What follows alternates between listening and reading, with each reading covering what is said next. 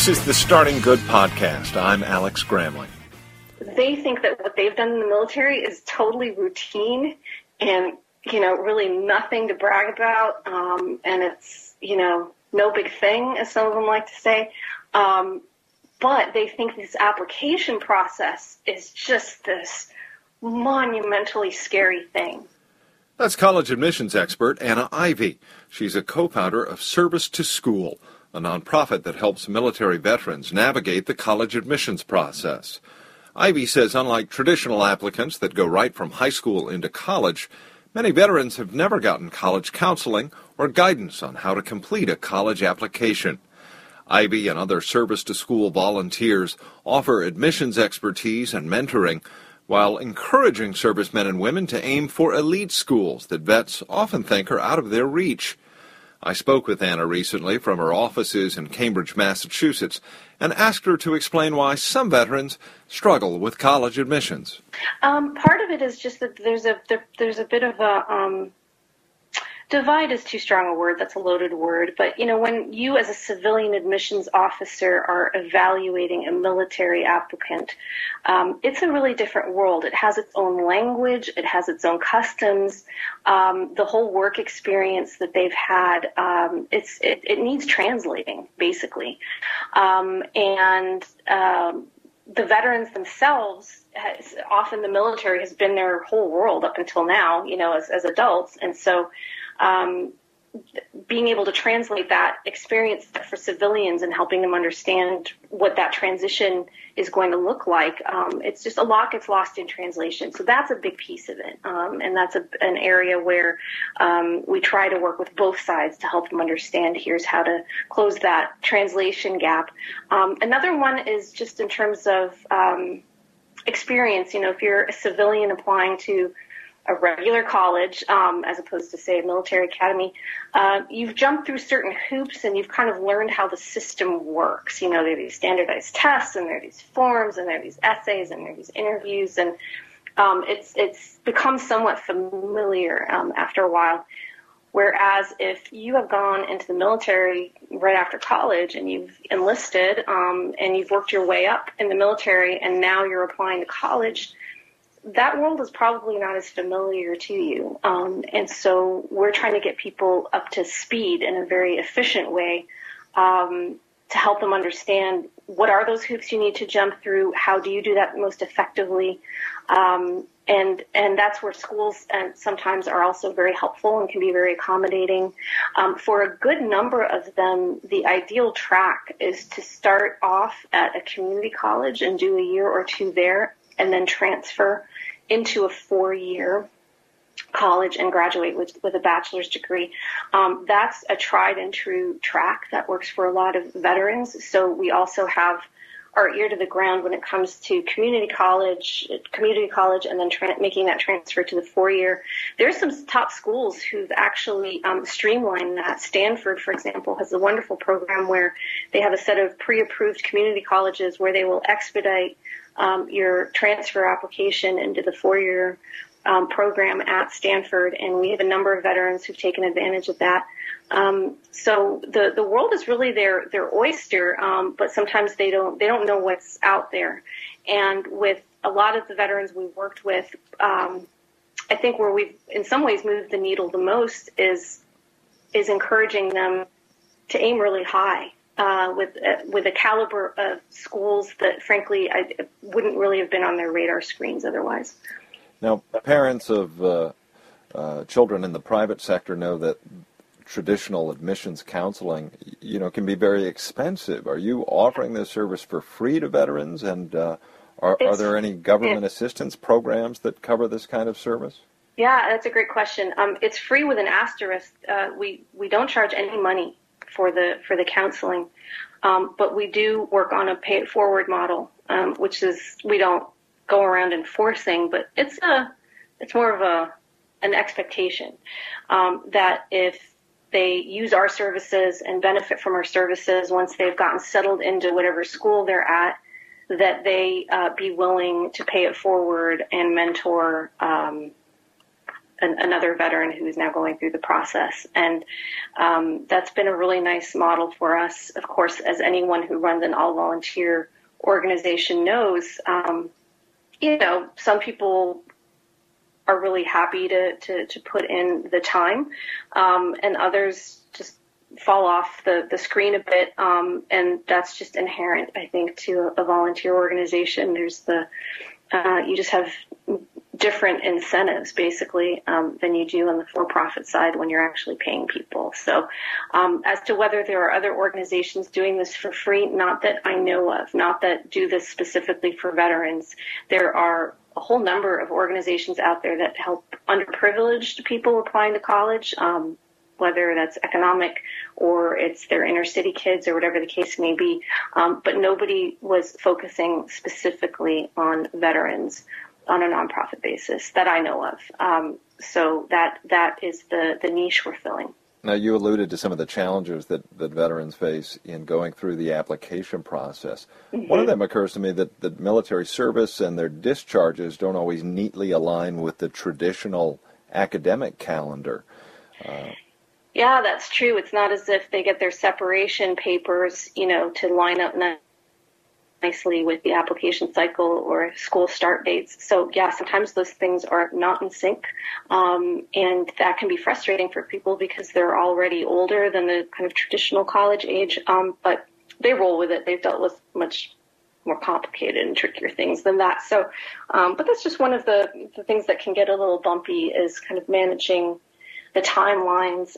The other thing that they're not used to often when they're applying to college is the testing that's involved, which, of course, civilian kids, they're up to their eyeballs in SAT and ACT and subject tests and AP tests and all this, testing. And so that requires timeline, too. And so one of the things we've done is negotiate discounted test prep options with various test prep providers, because otherwise it's a fair amount of sticker shock to pay that much money for test prep, which is kind of taken as the normal course of business in the civilian world. But I think for people coming out of the military and applying to college, that's all very strange and not something that they have a ton of experience with. So we take it one step at a time, but for some of them, test prep is a piece, that kind of a hurdle that they have to get over. So we try to minimize that expense for them. What are schools doing to help with this issue? Do any institutions offer any accommodations to veterans or support during the application process? Yeah, a lot of them do get their current veteran students involved in the process. So I think that is a great thing that they're doing. Some of them waive the SAT, ACT requirement for veterans, which makes the whole process a lot smoother. But they're basically treated as non-traditional students, so they modify their application process for these non-traditional applicants. But not all schools do that. Some of them kind of stick to the normal process that they use with any high schooler out there, and so we adapt to it.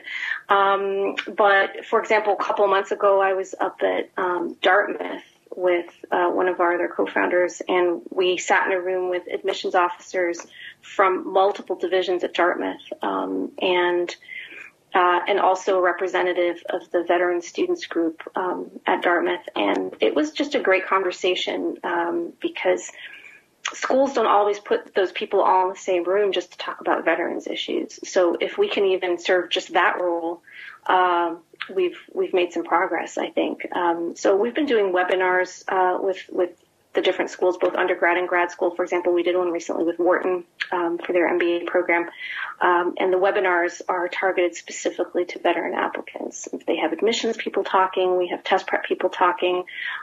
We have some of the current students at those programs talking. And so we're just basically building this archive of resources that people can tap into when this is a brand new world for them.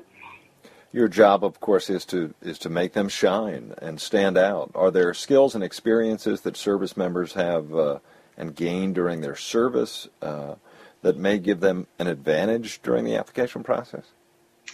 Oh, absolutely, especially when compared to more sort of conventional and especially younger applicants. These are people who have already lived several lifetimes in a matter of years, in terms of what they've seen and what they've done. And frankly, not to put too fine a point on it, but also in terms of what they've lost. And so the maturity level is it's completely different than what you see with a lot of civilian applicants. And it makes it both a challenge and a wonderful opportunity to work with them because they have already experienced so much. A lot of them bring leadership experience to the table that you really can't teach in a classroom, even though, of course, schools attempt to do that. But, here's someone who's actually led people in very high-stakes circumstances where you have to make quick decisions with limited information and frankly, lives at stake. Your typical college applicant or grad school applicant hasn't done that and probably never will. So in terms of the experience set, as I say, there's a maturity there and a set of high-stakes experiences that I would argue are really valuable in the classroom and certainly in the working world as well. And sort of we view higher education as just one step in the transition from the military out into the civilian world, which, as I say, is getting more and more attention these days. How do we reintegrate these people into the civilian world? And higher ed is just one component of that. But we like to think long term when we're advising people. What is the end goal here, and how do you get from point A to point B to point C? Give us some practical examples then. How are you helping veterans take their experience and, in your words, translate that into a compelling application that can get them into a good school? So, one of the challenges from my side, as I've worked with applicants over the years coming out of the military, is I myself lack the experience to know half the time what all these things are that they've done. And part of that is a language issue, because military speak it is a foreign language, and you kind of try to master it over the years, but it remains its own beast.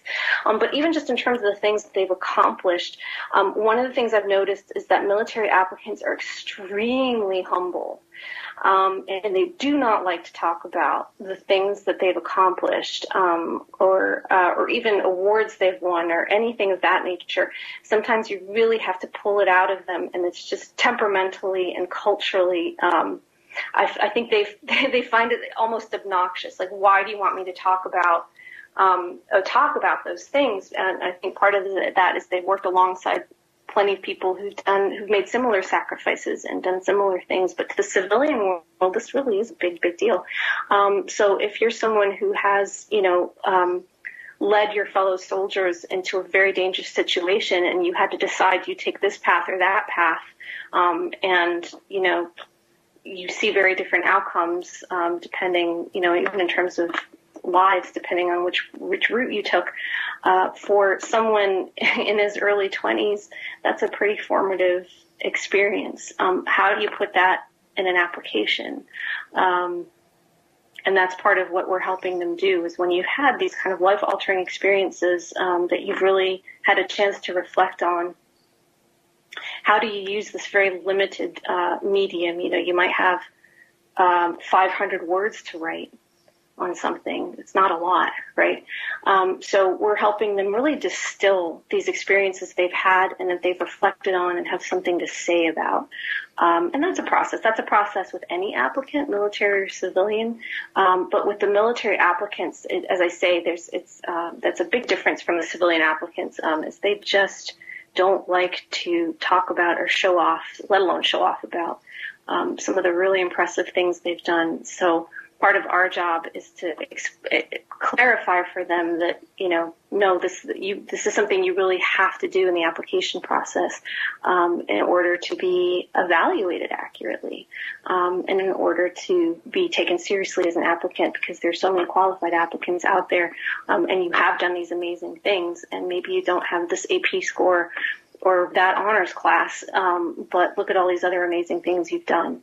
So it's a process. It's a process. It becomes a very close working relationship, and you do expect them to share things with you that, it's tough. In some ways we're strangers to them, but that's why I love the peer-to-peer model. And frankly, I think they do a better job at the counseling than I do, because at the end of the day, I'm still just a civilian, right? And I never have walked in their shoes.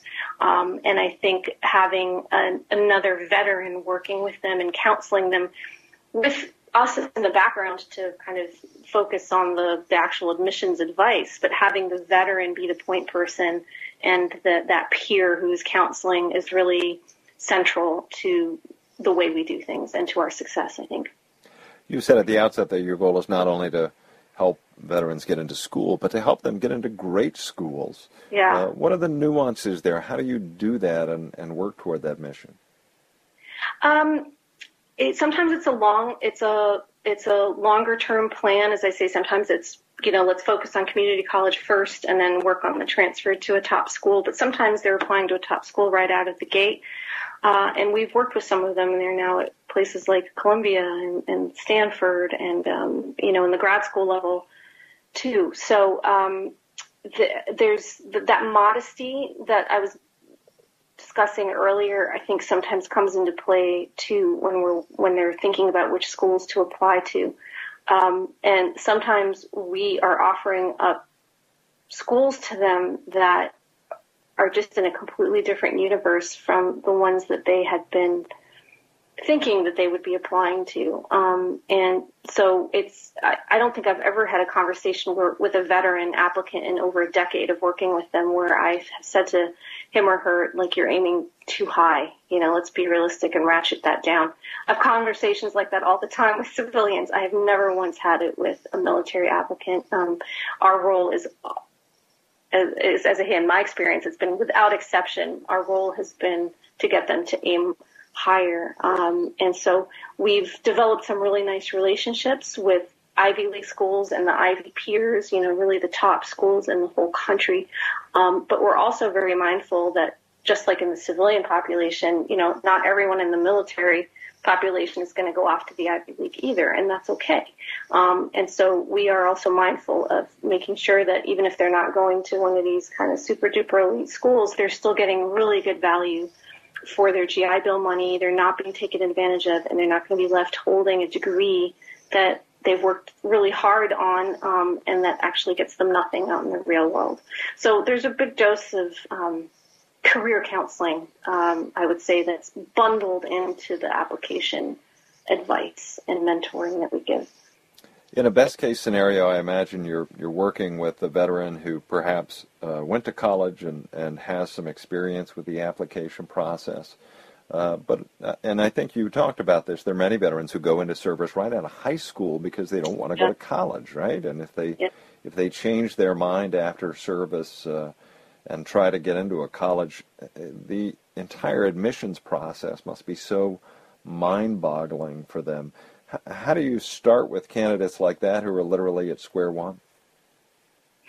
We just take it step by step. I mean, it's like any other major project that threatens to be just completely overwhelming. You just break it down into smaller components and build from there. One of the things that has been so sobering for me as a civilian is I'm really in awe of these people. I'm in awe not just of the people who've gone to West Point and led things, and I'm in awe of even like your most basic enlisted person, because to me that is still so much harder and more dangerous and courageous, frankly, than anything I've ever done in my life. So I come at it of just from such a position of respect and awe, and they're not always seeing themselves that way. So we try to close that gap a little bit. Help me understand what you do day to day. Help me understand your accomplishments. And then we try to help them translate that.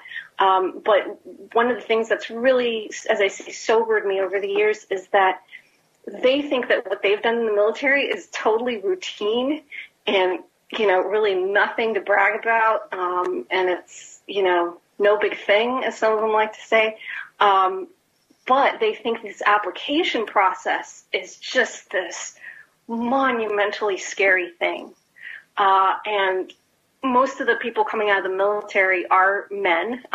And so I'm working with these tough guys. To me, they're these tough guys. And I can see that this whole higher ed thing is really intimidating in some ways. And it's so hard for me to wrap my little civilian mind around that. To me, it's just completely the reverse, right? For me, going to school, getting into school, no big thing. I've done it my whole life, no big thing.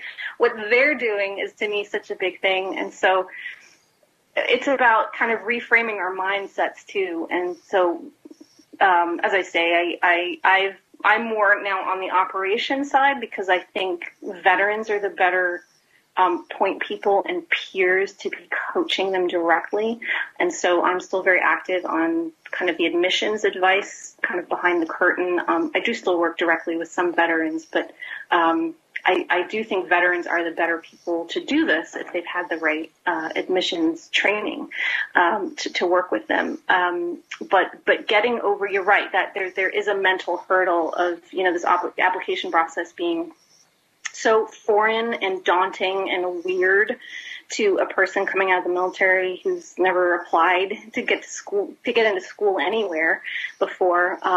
And so breaking it down into just little pieces and showing them, you have access now to this whole service to school network of people who were just like you, and they have done this and they've done it successfully.